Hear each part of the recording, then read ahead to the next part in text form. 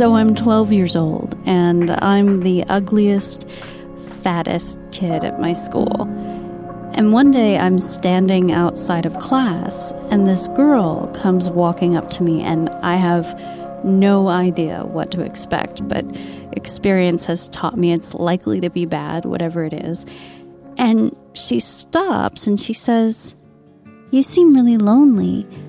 I see you every day eating lunch by yourself in the library reading a book, and I think you should eat lunch with me and my friends."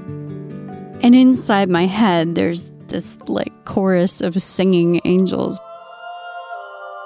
But to her, I just say, "Yeah, I'd really like to." I start eating lunch every day with Marta and her friends, and soon Marta and I are best friends. We spend every single moment together at school. We play endless games of backgammon, listen to Depeche Mode's Some Great Reward on the record player, and we laugh. And I bloom into a new girl with her. And the years pass, and now we're 15, and Marta gets a crush on the most boring boy in the entire world, Scott. He has beige clothes and beige skin and a beige mind. Suddenly, she's playing backgammon with him during lunch. That's a two-person game. And now, when I call her after school, her phone is busy. So I commit the ultimate betrayal. I hold Scott's hand all throughout the school performance of My Fair Lady. And if we adjust for inflation, imagine I've just told you that Scott and I made love in the aisle all throughout The Rain in Spain Falls Mainly on the Plain. I mean, this is the enormity of my betrayal. Marta finds out. She corners me at school and she screams at me for 20 minutes, and everything she says is right. And all I can do is stand there saying, "Please tell me what I can do to fix this. I will do anything." And she walks away and she stops and turns back and she says, "Nothing. There is nothing that you can do."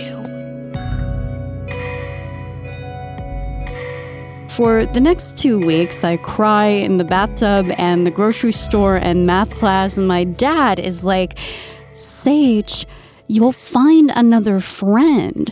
And I'm thinking, it took me 12 years to find the first one. I'm going to be in university before I make another friend.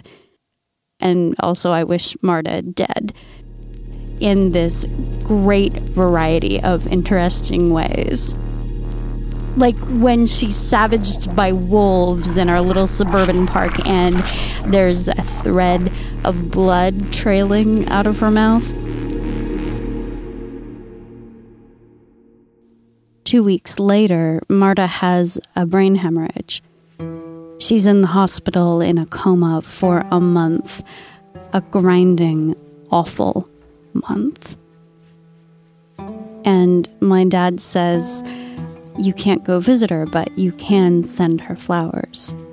So I do. I send her flowers. And Marta spends the next year in the hospital learning how to write and talk and eat all over again. And then she does come back to school. And I'm standing outside class and I'm waiting for it to start. And she comes walking up to me. And her gait is unsteady, and she's wearing this big plastic helmet to protect her head. And I have no idea what to expect. And she stops in front of me and she says, "I just wanted to say thank you.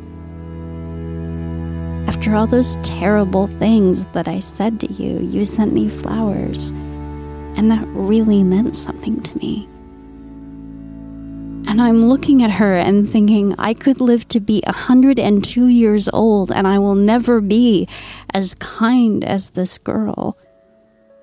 And then she invites me to her house.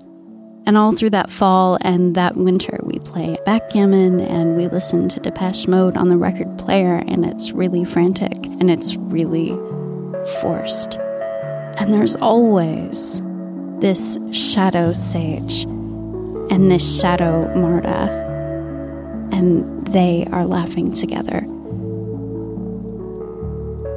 And we're not.